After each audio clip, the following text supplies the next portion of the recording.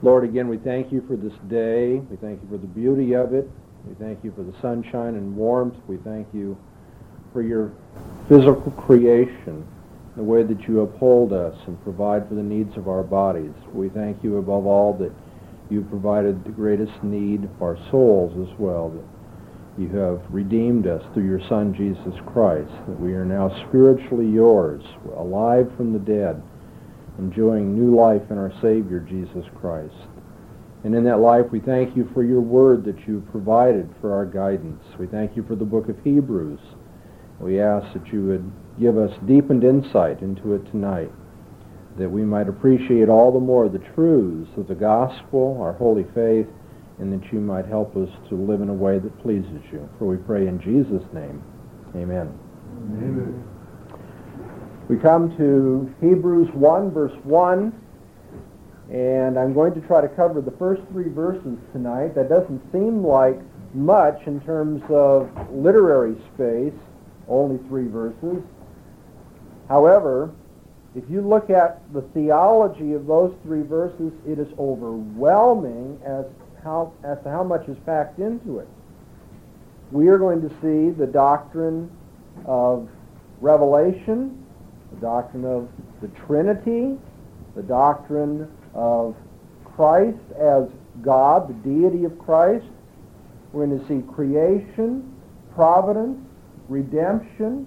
It's just amazing how much comes to expression in these 3 verses, the theme of which I think can best be put as the superiority of Christ over the prophets.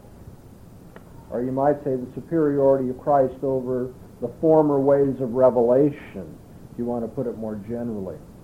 Throughout the book of Hebrews, the author is going to stress Christ is superior to this from the Old Covenant, Christ is superior to that from the Old Covenant, and this further thing and further, and he jumps right into this at the very beginning here by pointing out the superiority of Christ to the Old Testament ways of revelation, the superiority of Christ to the prophets, if you will. Actually, it's rather interesting to look at the opening of the book of Hebrews, not simply for what we find in the explicit wording, but also for what we don't find. What do you not see as we look at the first 3 verses of Hebrews, which I should take a minute to read, shouldn't I? God, having of old time spoken unto the fathers in the prophets by divers portions and in divers manners, hath at the end of these days spoken unto us in a Son, whom he appointed heir of all things, through whom also he made the worlds, who being the effulgence of his glory and the very image of his substance, and upholding all things by the word of his power, when he had made purification of sins, sat down on the right hand of the majesty on high. What is not found in this passage I just read? Anybody? There's no greeting here. This does not begin like an epistle. It does not begin like a letter. It's true that it ends like a letter. You go to the end of the book of Hebrews, it looks very much like the style of an epistle in the ancient world. But it does not begin that way, and that tips us off to the fact that the author is interested in something that goes beyond, something that is a little more formal than an epistle. What we have here is a treatise. In fact, it is the most sustained and logically connected treatise in all the New Testament. A theological development of an idea.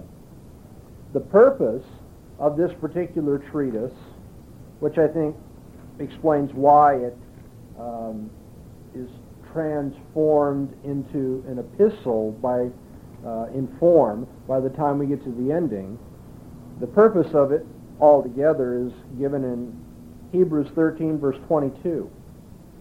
But I exhort you, brothers, bear with the word of exhortation, for I have written unto you in few words. Again, we can kind of chuckle at that. Few words. It's the most sustained treatise. It's one of the longest and most formally developed treatises in the New Testament, but the author considered it but a light few words given to them. Given, however, for your exhortation, a letter of exhortation. So you have a theological treatise that is going to have a very practical, hortatory application to the people. All right, so we begin with what we don't see. Let's now continue with what we do see here in Hebrews 1, verse 1. God, having of old time spoken unto the fathers and the prophets by divers portions and in divers manners. A really classic, beautiful statement of the splendor with which God has pursued men in the past. God, who has in the past spoken, and he's spoken in many ways and in many portions. The quantity as well as the quality or methodology of God's revelation in the past has been varied.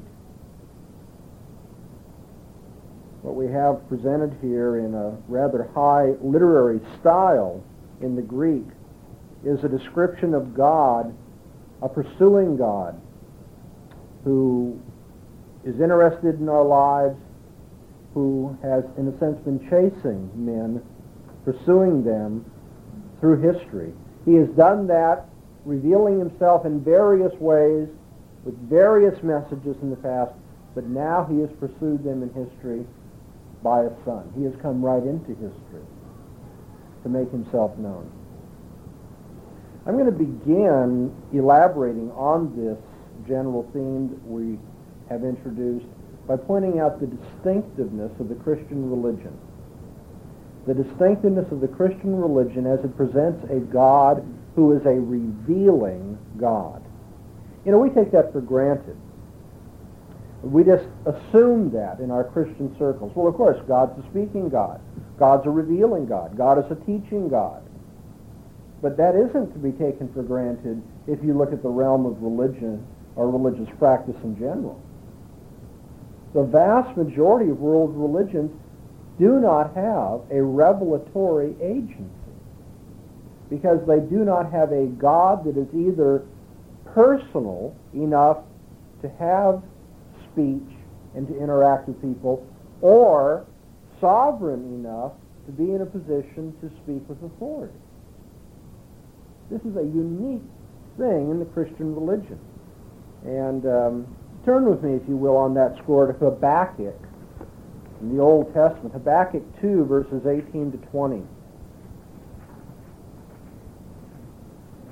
And Doug, maybe I can get you to read that for me.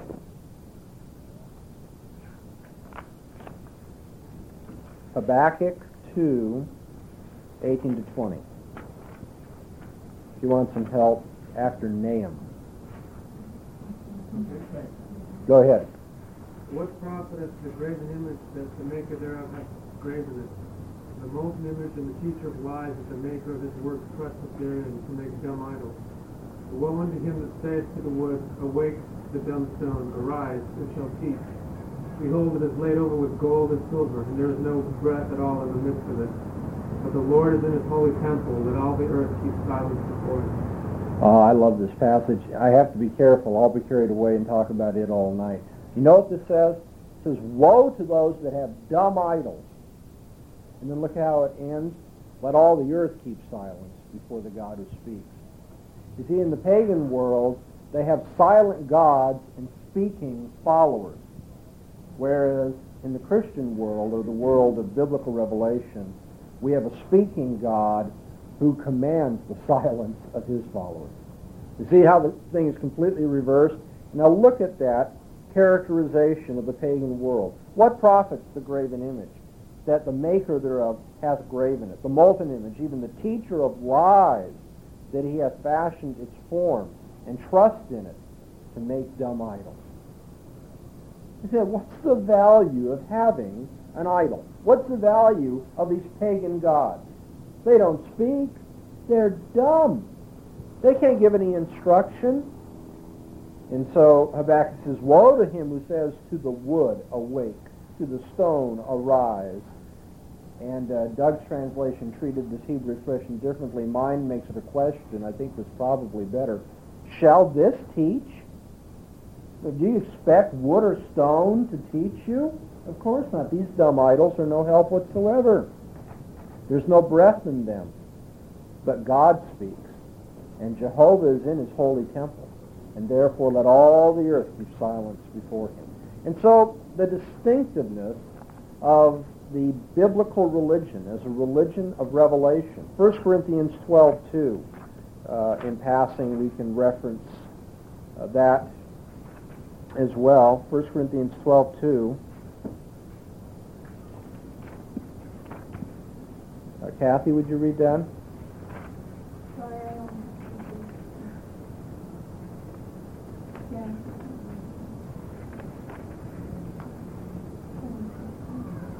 You know that you were Gentiles, carried away unto these dumb idols, even as you learned. Wherefore I give you to understand that no man speaking by the Spirit of God calls Jesus accursed, and that no man can say that Jesus is the Lord but by the Holy Ghost. Here, Paul characterizes the unconverted lives of his readers in their Gentile period, as it were. He says, you know that when you were Gentiles, you were led away unto dumb idols. The only religious possibility for those who are outside the faith, dumb idols. Now you see some of the theological importance of the opening of Hebrews. God, having of old time spoken, God is a speaking God. And what we are told is that God has revealed himself not in some narrow, boring, monotonous, repetitious fashion, but he's used a lot of different styles of speaking.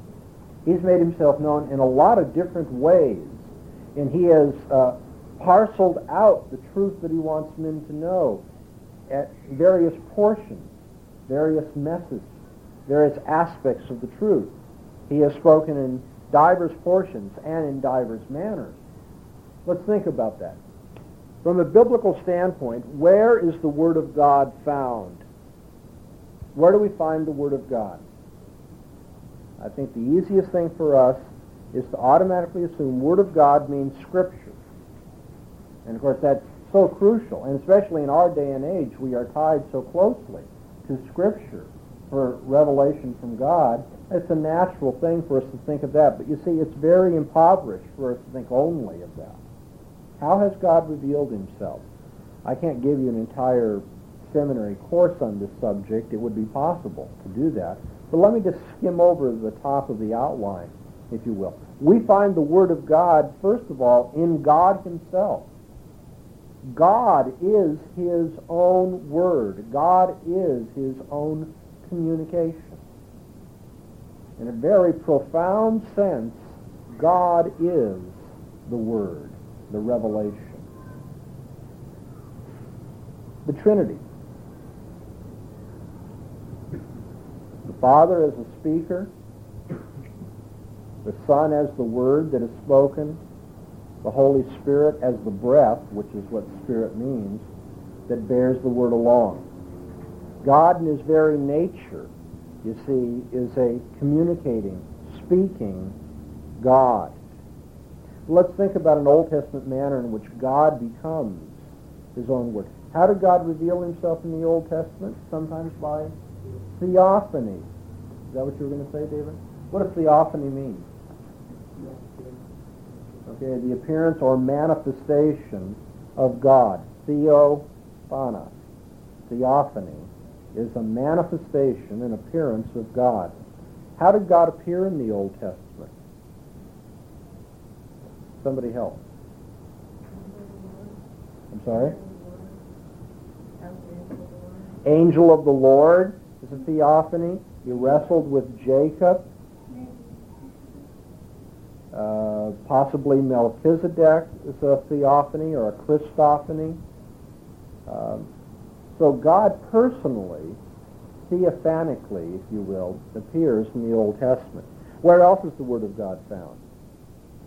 Well, in a real fascinating way, the name of God is a revelation of God. Where God's name is pronounced, God is made known. Often enough, you will find in the Old Testament that the name of God stands for God himself. We are to worship his name. We are to speak according to his name. His name is upon us. Many ways in which he has made himself known then are tied to his name. But God's decree is his word also. What do we mean by the decree of God? His foreordaining sovereignty by which he governs all things. By his decree, God created the world. The Bible says God created the world by speaking. God providentially controls the world. The Old Testament says he controls it by speaking. God brings judgment into this world. He utters his judgment. The nations tremble. God brings grace and blessings to this world. Again, by speaking, promising, comforting. And so the decree of God by which he makes things happen, creation and providence, judgment and blessing, this is the word of God also. God has made himself known beyond himself, his name and his decree, in the natural world. Think of Psalm 19. The heavens declare the glory of God. Romans 1. God has revealed himself, his eternal power, his divine nature, through the things that are made. Nature itself is a revelation of God.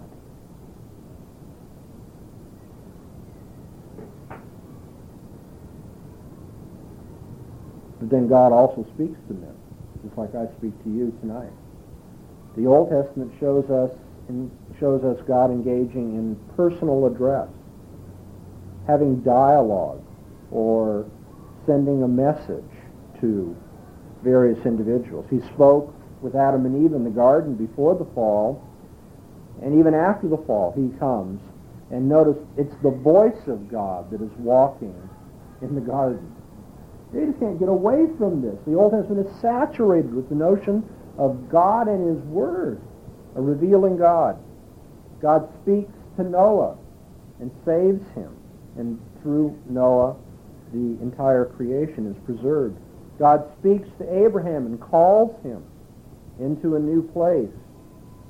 God speaks to Moses and calls his people out of bondage and organizes their life according to his law word. God speaks to the prophets. Get up and go tell them such and such. And of course, Jesus came into this world speaking, calling men, preaching, teaching, comforting them. Not only does God speak to men, but we can add to this that men speak in behalf of God. There is inspired proclamation in the Old Testament. We think of the word of God in the mouths of the prophets. We think of Moses, the prophet par excellence, speaking for God, having come down from Sinai with the law of God. And then finally, we can add to this long list, inscripturated revelation is found in the Old Testament. Beyond personal address and beyond inspired proclamation, there is a written revelation of God given from the very beginning in the genealogies. Why the emphasis upon genealogies in the Bible? Because they're tied into the promise of God that through your seed the Savior will come. The genealogies are a testimony to God. The covenant document at the outset of Israel's history, and in terms of which the original books of the Old Testament were written, the covenant document is a written product that is crucial to the life of God's people, crucial to the covenant and operating in terms of a covenantal relationship with God. Who wrote the covenant document originally?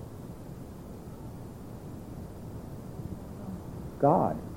On tablets of stone, one gets the idea of endurance, stability, solidity, strength. But God himself did that. And of course, then there's the Pentateuch. There are books of history, because God works in history, showing his mighty deeds. There are books of poetry, praising God. There are proverbs directing our lives. There is prophecy. Did I make my point? Like I say, we could look at each one of those.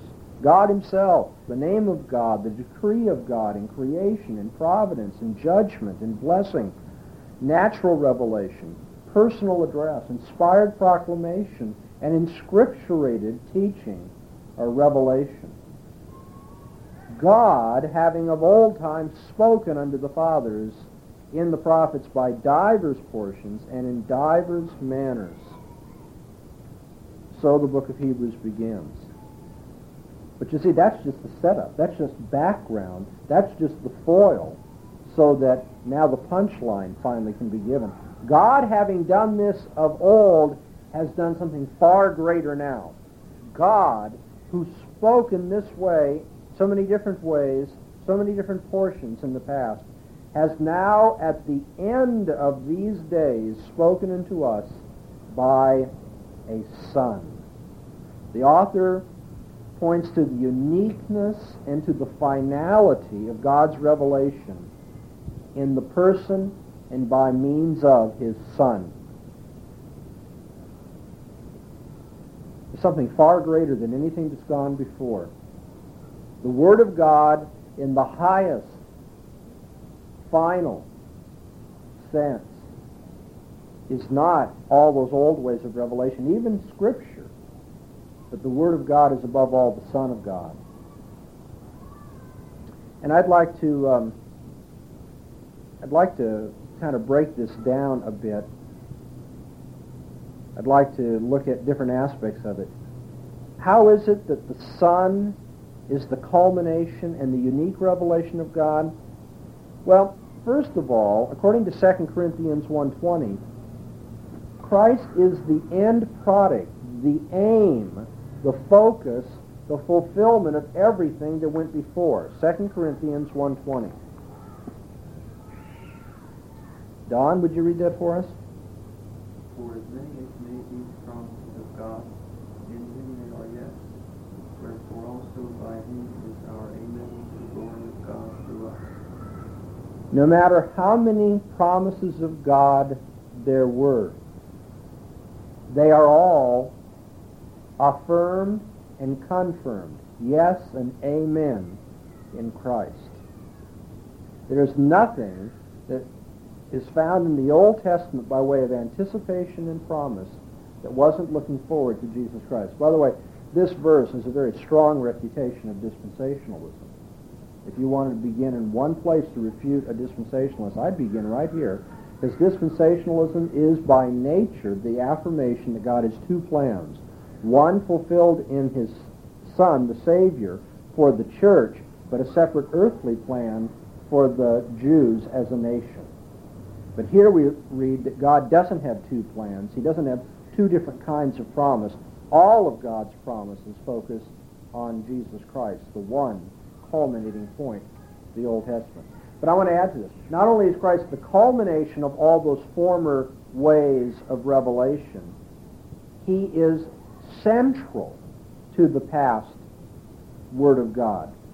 Look at Luke the 24th chapter. You've probably heard me preach and teach on this before, but it really is a helpful and key passage for understanding the Old Testament. Luke 24, at the 25th verse, Jesus is rebuking the two followers on the road to Emmaus. And he says, O foolish men and slow of heart to believe all that the prophets have spoken. Behooved it not the Christ to suffer these things and enter into his glory? And now listen. Beginning from Moses and from all the prophets, he interpreted to them in all the Scriptures the things concerning himself.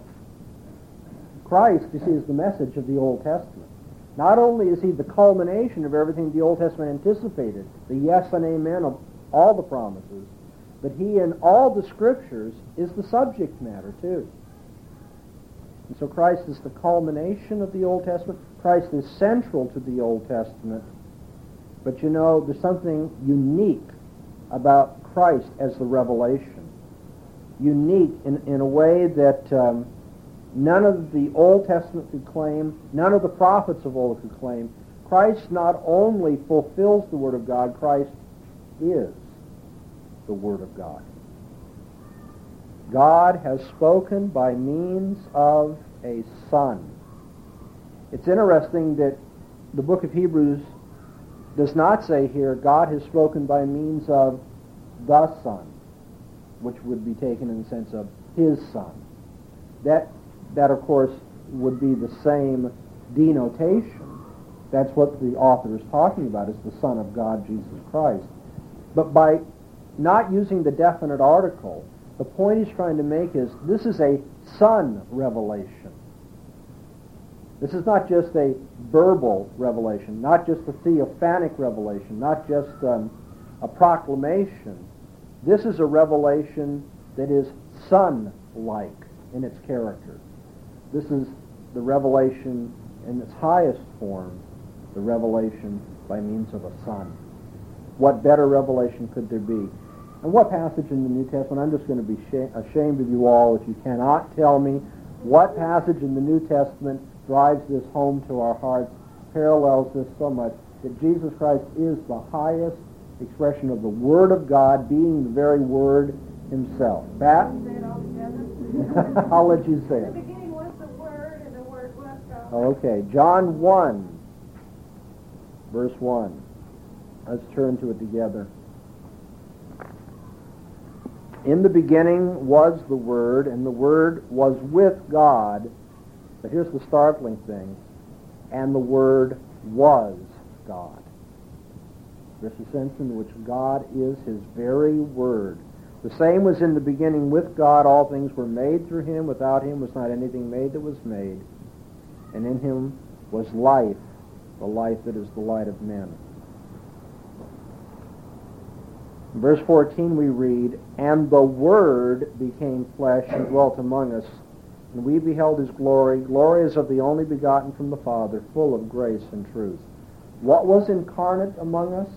Well, you could put it a lot of ways. You could say it was the Son of God that was incarnate among us. It was God Himself who entered into this world among us. But here John stresses it was God as Word that came to be among us, the very Word of God. The Son of God is the Word of God, and as such is the final, the highest, and the finest expression of God's revelation. And notice the way in which this revelation is in another category from all the prophets of old. How this Word and how this teacher is different from everything that has gone before. Well, in the first place, if you want to pay detailed attention to the wording of our text, we would have to comment on the difference between the plural for the word prophets and the singular used in the word son. God has spoken in the past by prophets, of which there were many, plural. But God has now spoken singularly, uniquely, and above all by a Son. So where there were many prophets, there's only one Son. That stresses how He's in another category from them. Another way, though, is that everything that God said in the past was, in a sense, fragmentary, incomplete, and transitory. Divers portions, divers manners. But in no one place, at no one time, in no one method is God's full revelation made until we get to a Son. He's not fragmentary. He is not incomplete. He is not transitory. He is the Word of God par excellence, full of grace and truth. And thirdly, the author here stresses that this revelation, by means of a Son, a singular son versus the plural prophets. A son, a revelation that is not transitory or fragmentary. This revelation, he says, is part of the final age. Notice that emphasis. God has, at the end of these days, spoken by a son. We've reached the final time. We have reached the eschatological age, by which we mean the final age, the last things. God has finally brought us to the terminal period. This is the climax of the crescendoing revelations that have gone before. He has finally now said his ultimate word in his Son. We see then the theme of the superiority of Christ to the prophets, or to the revelation of the Old Testament period. God having of old time spoken, the uniqueness of biblical faith, the speaking, teaching God. In the past, the speaking God has spoken unto the fathers in the prophets by divers portions and in divers manners, but now, at the end of these days, has spoken to us by a Son. So much there. I want to digress from the main theme, though, and discuss for a moment or two this notion of it being the last days. At the end of these days, in terms of the biblical breakdown and understanding of history, we do not have many more dispensations to go through, many more regimes or periods, definable eras, before God can finally terminate human history. We live in the last days. Now, Noah couldn't say that. Moses and Abraham and David and even the Old Testament prophets couldn't say that. Every one of them enjoyed successive additions to God's covenantal arrangements with men. God made a covenant with Noah, but then he made a covenant with Abraham. That wasn't the end of the matter, though. He made a further covenant with Moses that was even more fully defined in his covenant with David. But then God promised that he was going to make a new covenant. And that new covenant has come in Jesus Christ at the end of the ages. We see in the New Testament that expression used often, that we live in the final times. In fact, if you read 1 John, you'll notice that John says, little children, it is the last hour. In terms of the conception of the New Testament writers, our backs are right up against the end of history. Everything that had to come by way of preparation has come. God has now established his kingdom. He has brought the new covenant. He has crowned his Son. We are in the final days. Now, the final days are going to be a long time by human reckoning, already 2,000 years, roughly. And in my own personal opinion, it's probably going to be thousands more. But my point is, whether it's 2,000, 3,000, or 10, they're all cataloged as the last days. We live at the end of human history. Look at 1 Corinthians, the 10th chapter.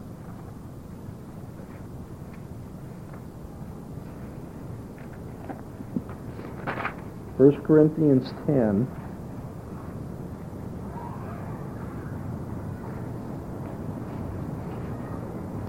And verse 11.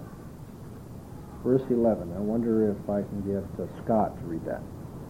Now all these things happened to them for an example, and they are written for our admonition, upon whom the end of the world are come.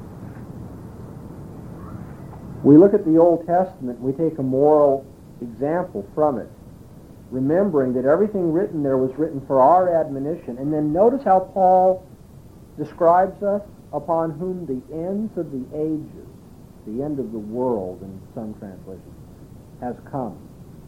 See, we've been put into the eschatological age. Again, our backs are up against the end of history. Nothing further needs to be done in terms of categorical change, new additions to God's work in history.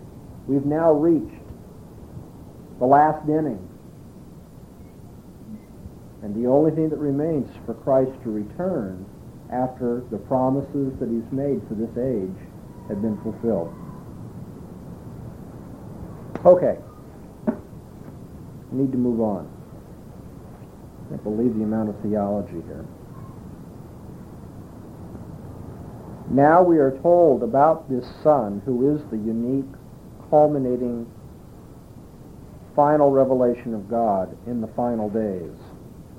Verse 2 says, whom he appointed heir of all things, through whom also he made the worlds, who being the effulgence of his glory and the very image of his substance, and upholding all things by the word of his power, when he made purification for sins, sat down on the right hand of the Majesty on high. 7 descriptions of Jesus Christ, the Son of God, whom we already know to be the very word and revelation of God par excellence. 7 senses in which Jesus qualifies as a superior revelation to anything that's found in the Old Testament.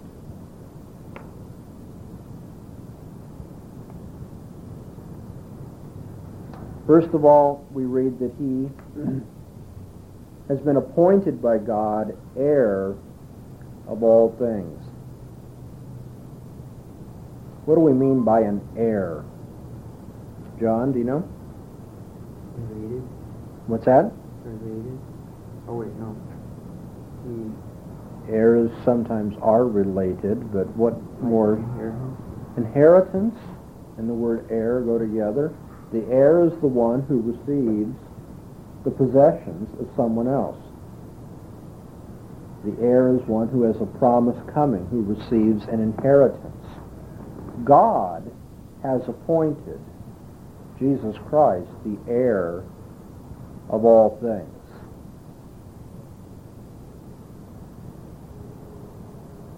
Now I want to ask you, as the Son of God in his eternal nature, or if you will, as God the Son, did he need to have everything appointed to him?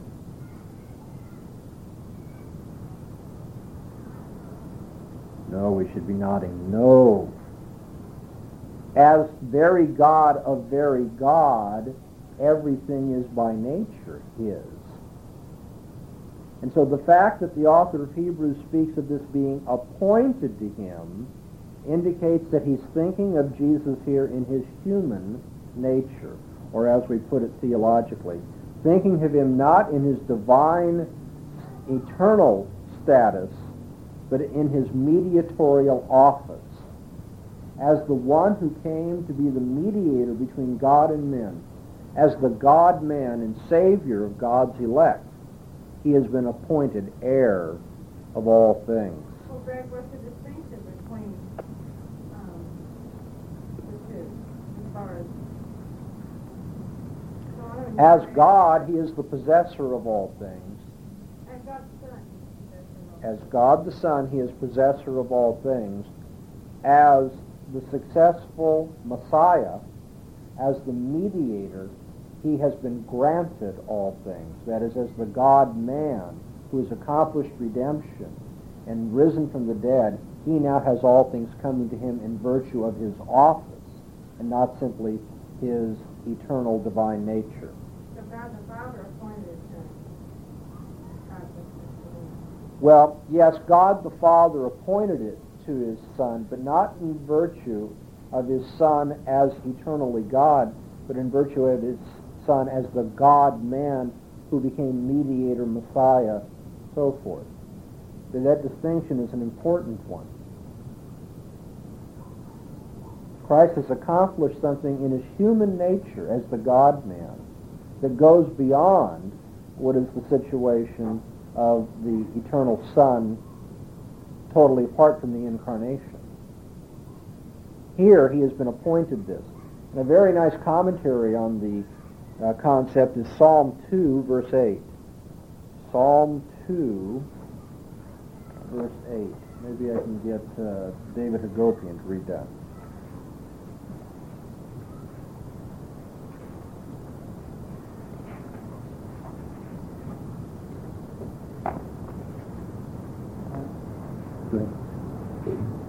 Ask of thee, and I will surely give the nations as thine inheritance, and the very end of the earth as thy possession.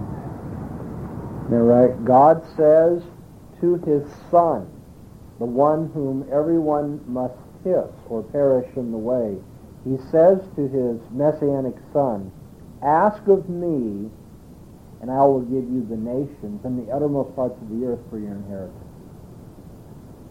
Christ has become the heir, the inheritor of everything in virtue of his messianic office. The God-man who has entered into this world to secure our salvation is now the one who possesses everything. Colossians 1 verse 15 does not use this language, but I'm going to have us read it and challenge you to tell me why I think it has, at least as part of its meaning, is saying the same thing as what we've just said. Colossians 1:15. Marilyn Manzer, can you read that for us?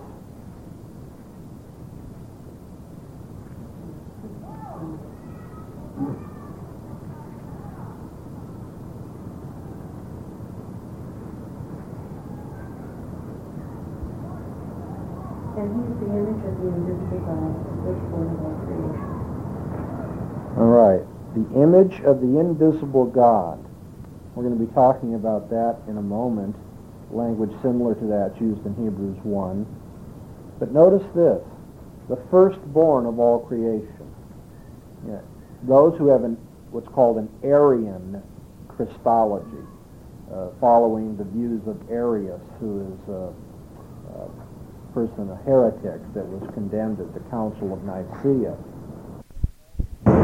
Those who held to his view often quoted this verse to prove that Jesus could not be, that the Son could not be equal with the Father because he's firstborn of all creation. Taken in the sense of he was the first thing born into creation. He was the first created thing. But if you understand the ancient world, this language need not be taken in the literal sense of the one who was actually born and made first in creation. What happens to a firstborn son in the ancient world? The firstborn son either inherits everything, or in at least the Jewish law, he was to have a double portion. The point is, the superior position of inheritance is granted to the firstborn. I think what Paul is saying here has nothing to do with Jesus being created or the first thing made or born, but rather is thinking of firstborn in the social sense of the inheritor, the heir.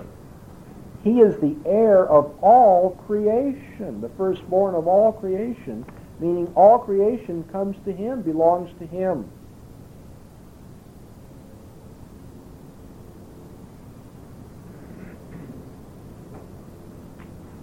Is Jesus the only one who inherits the created world? Who else does?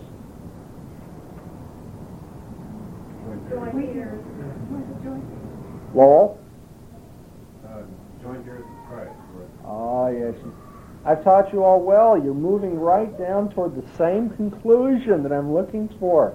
Exactly right. Let's look at 1 Corinthians 3, verses 21 and 22. 1 Corinthians 3, verses 21 and 22.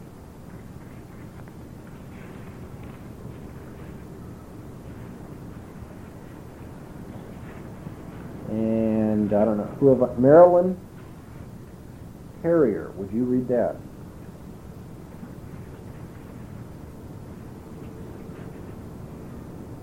So then let no one boast in men.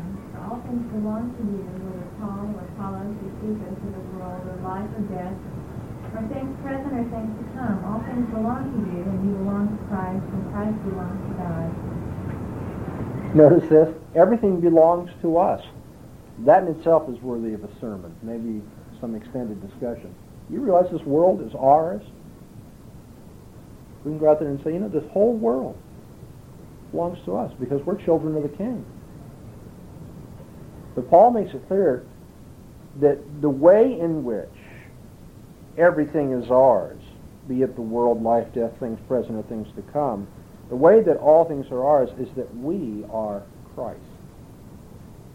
Since we are united to him and belong to him, since he is our master, since we are seen with him theologically, everything that is his is ours. Or as Lowell has already pointed out, in Romans the 8th chapter, Paul speaks of us as joint heirs with Christ. What are we joint heirs of? What are we going to receive? Well, Hebrews tells us he's heir of everything, the whole world, all things, whom he appointed heir of all things.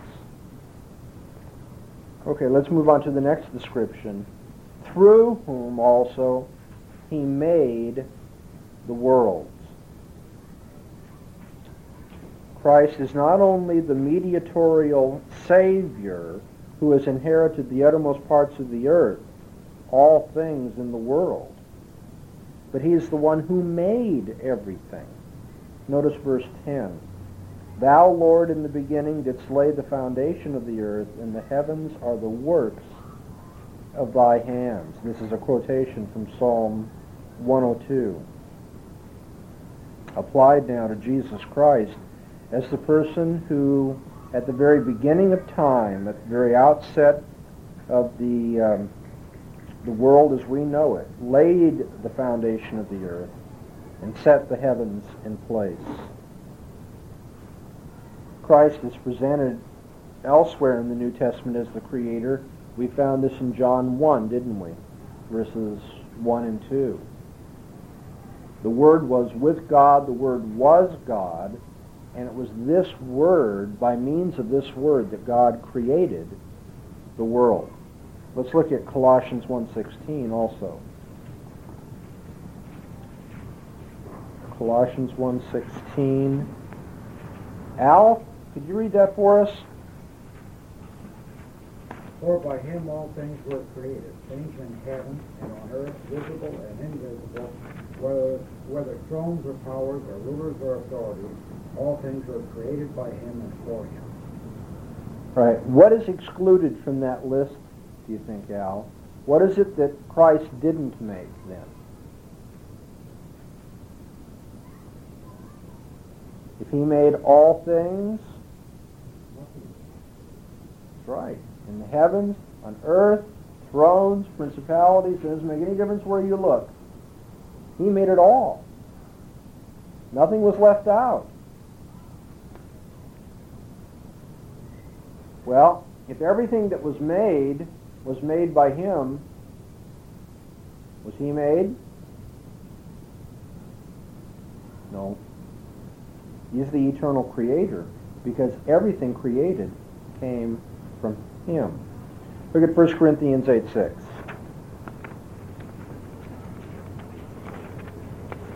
Jamie, would you read that?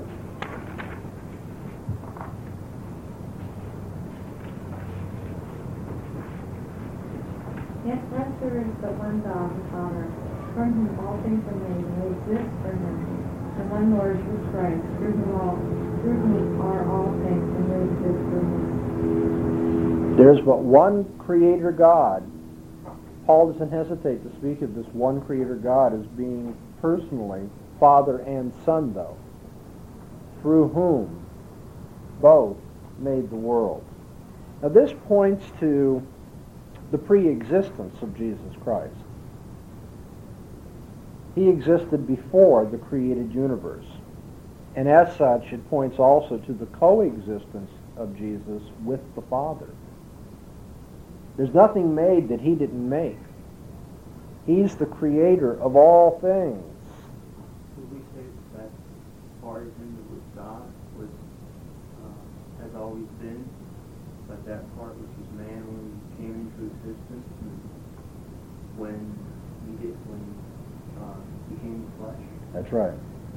The divine nature of Christ is eternal, has always been. The human nature had a beginning point in history. Did we say that human nature is gone, died on the cross? Or does he have a human nature at the right hand of the Father? We would say that the human nature died upon the cross and was raised in glory from the dead, and now is at the right hand of God the Father. Not separate from the divine nature, mind you, but Christ died with respect to his humanity. The thing that was said is so amazing about the incarnation is that he took on the form of a human for all eternity. Exactly. That it wasn't just a momentary thing like Christ says, I'll wear this suit for a while, but then I'm going to give it to Goodwill or throw it away. No. Christ, when he took on human nature forever. He is now the God-man. But the point is, his divine nature is eternal. His human nature had a beginning in time. Yeah, we're looking at Christ as the creator, and therefore we're looking at him particularly in his divine nature. Isn't that interesting? As heir of all things, the emphasis is upon his human nature, his mediatorial office. As creator of all things, the author of Hebrews has emphasized his divine nature, which is eternal. There's another application of this, if I can digress again. We talked about this being the final age and how dispensationalism is wrong and how we should see history. This phrase helps us to understand the physical world, the material world. If he is the heir of all things, including the physical world, and if he made all things, including the world, should we think of the material world as somehow unspiritual or of less value, as being perhaps unethical or wicked or bad, debased, gross?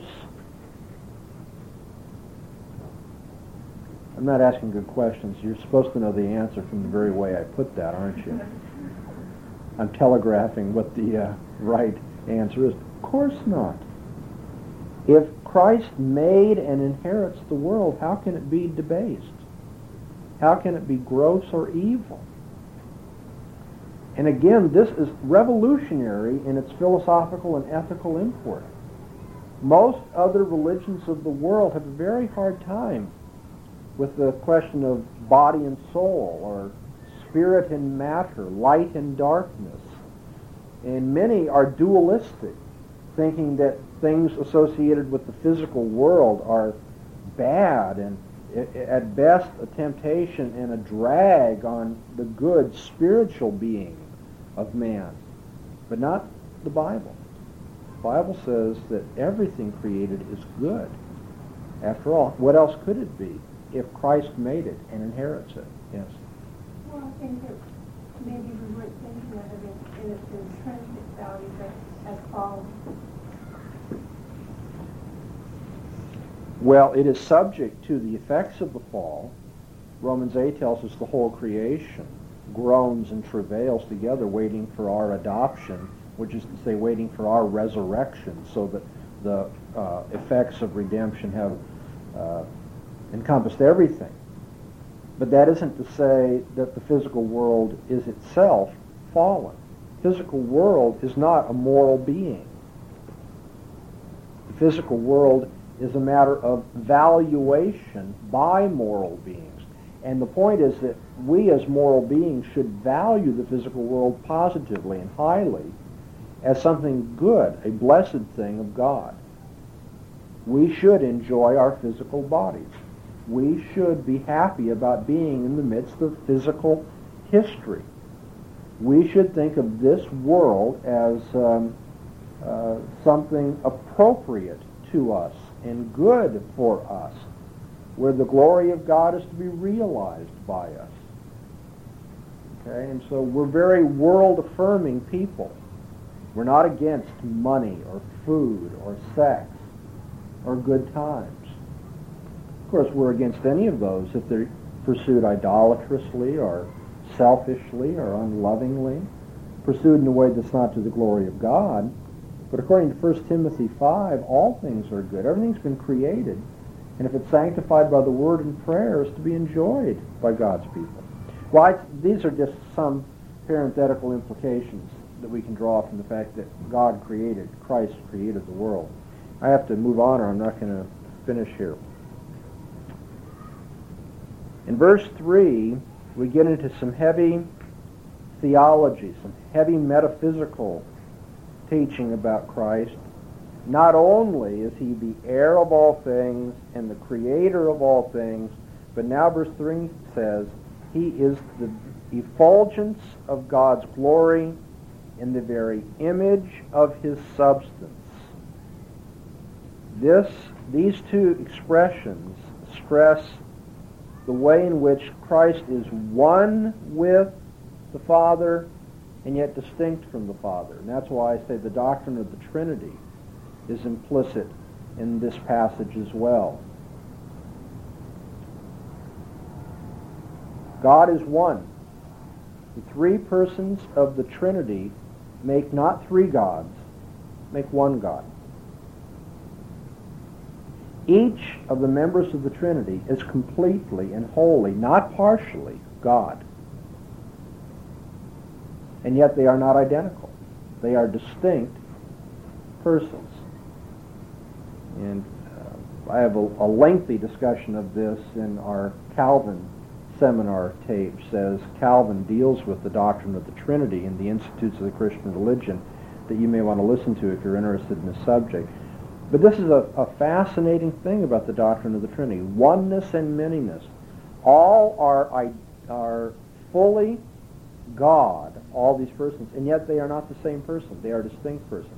And this comes out here in Hebrews 1 verse 3, where the co-substantiality of the Son with the Father is seen in that he is the effulgence of his glory, and yet that he's a distinct person while being the very same as to deity. That he's a distinct person is the emphasis of the very image of his substance. Let's look at these expressions. First of all, the effulgence of his glory. In some translations, maybe one that you have this evening, it will say he is the reflection of his glory, or words to that effect. In which case you might think of verses like John 1:14.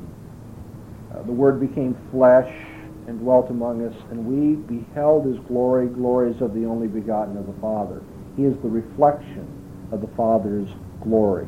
You might think of 2 Corinthians 4:6, the glory that is in the face of Jesus Christ that shines on us. However, I do think it is better translated, not the reflection of glory, but the very radiant light of. The word reflection can be translated, if you will, the radiant light. You see how the two are related to one another. By saying that he's the radiant light of God's glory, I mean, it's kind of like asking,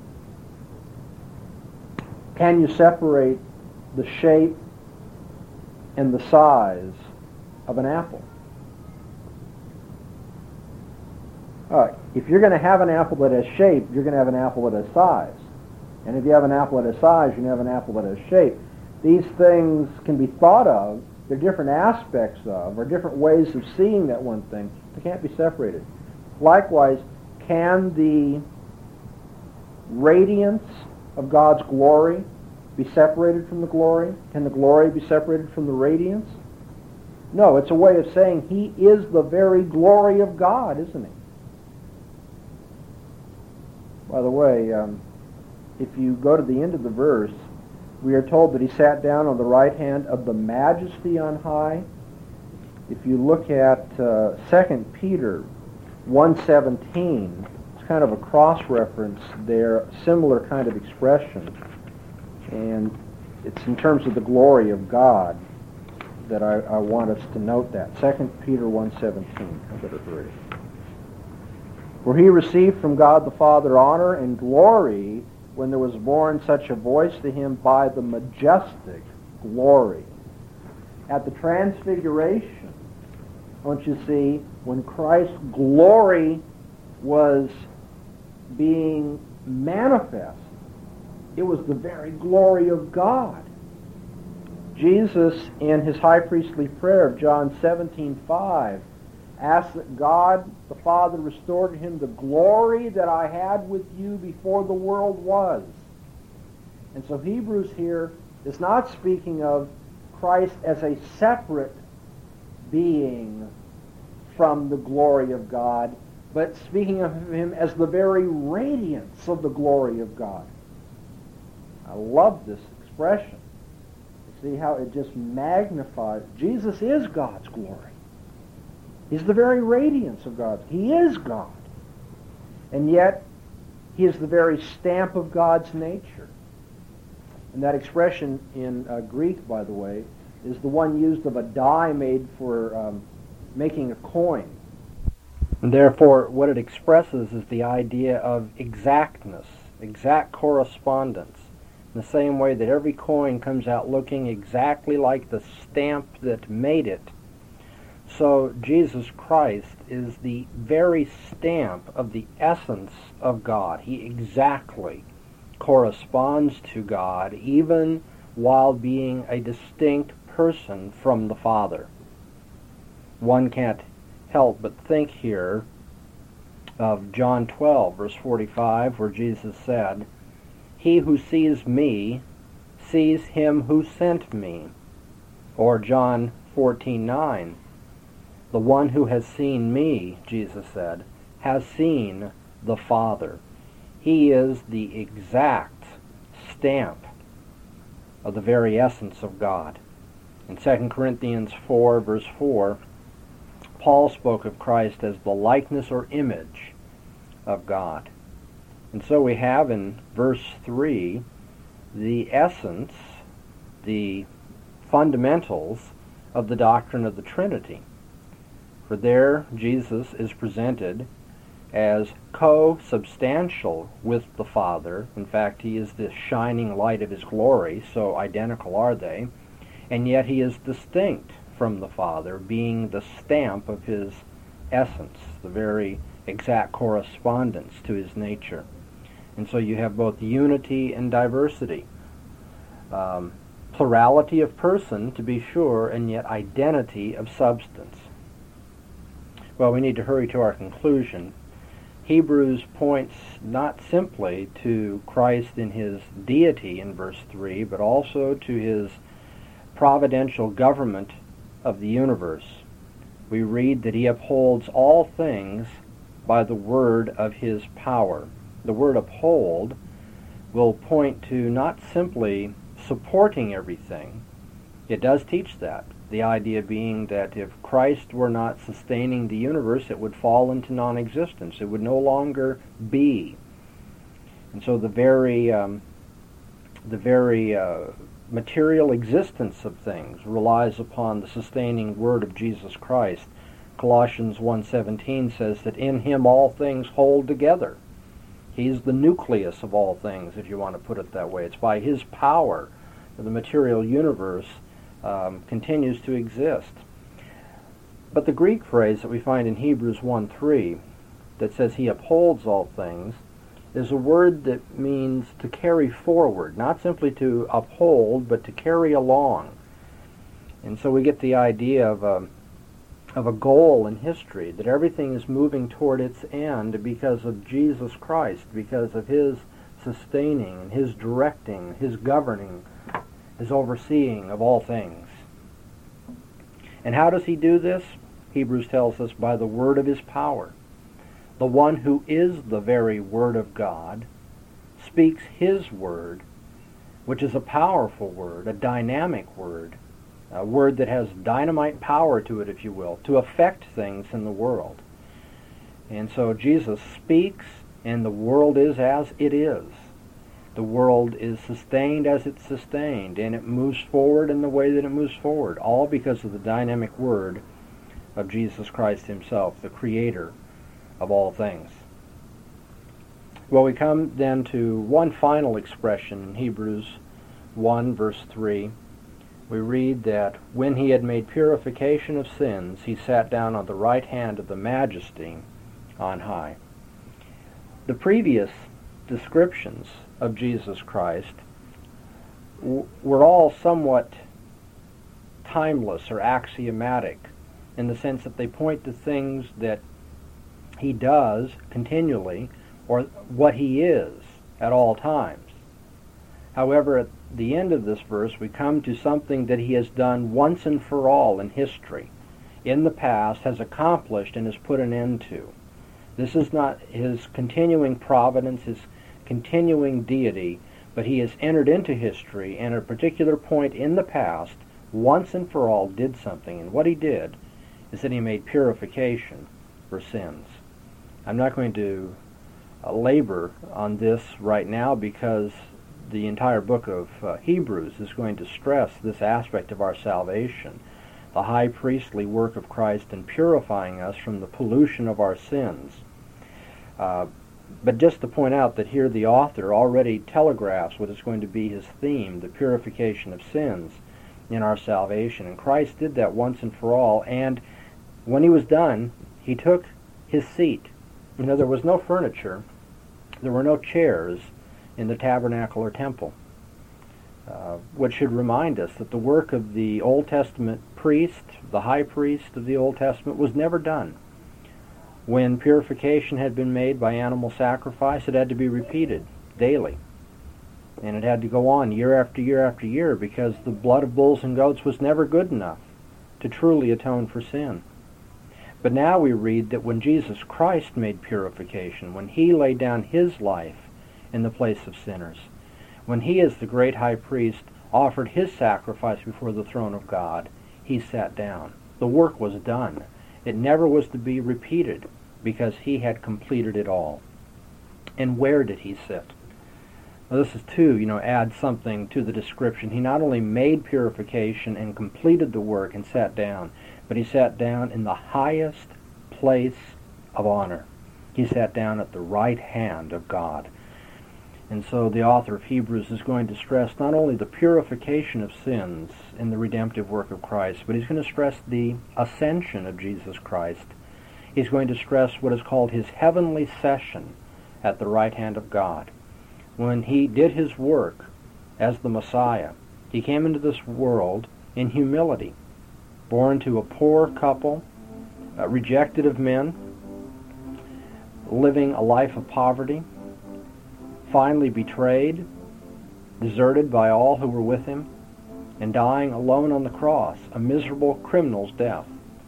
And so the Messiah ministered in humiliation for us.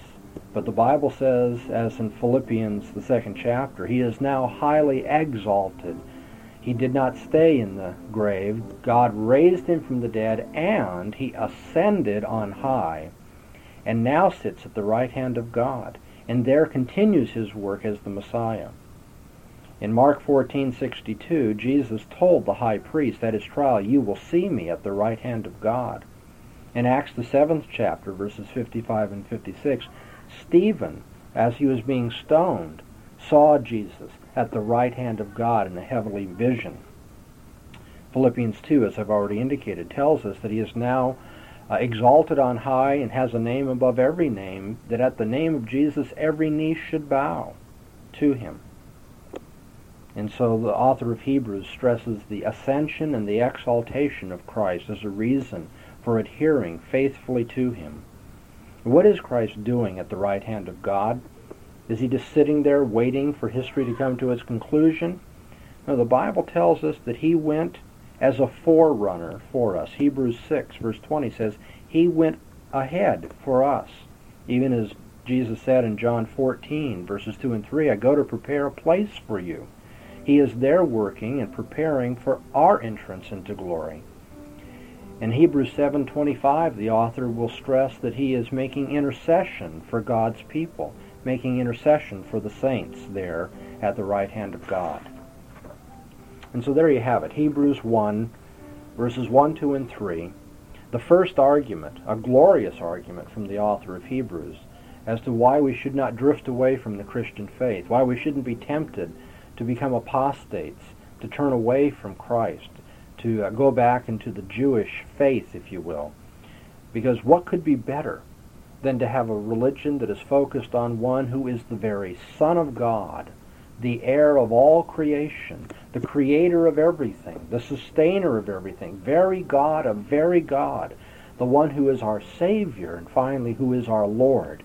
I mean, these are heavy theological arguments. With that kind of Lord to be followed, with that kind of Savior, who could ever turn away? What could any religion, what could the Jewish faith and shadows of the Old Testament offer that could be superior to the one who is the Son, the heir, the creator, the sustainer, very God, our Savior and Lord? Another way we can summarize these three verses is in terms of the traditional three offices attributed to Jesus Christ of prophet, priest, and king. As the prophet, he is the one through whom the final word of God has been spoken to us. As the priest, he made purification for our sins. And as the king, he's now enthroned at the right hand of the Majesty on high and is there making intercession for us. It should be obvious to us then that these first three verses of Hebrews lay a foundation not only for the elaboration that is to come theologically in terms of the exhortation of the author, but these three verses in and of themselves present a bulwark, an argument that just cannot be overthrown as to the superiority of Christ to the prophets of old, to anything that the Old Testament had to offer. Let's see to it that we don't waver in our faith, but rather keep firmly before our minds these attributes of our Savior, Jesus Christ. When we get together next time, we'll begin with verse 4. Good night.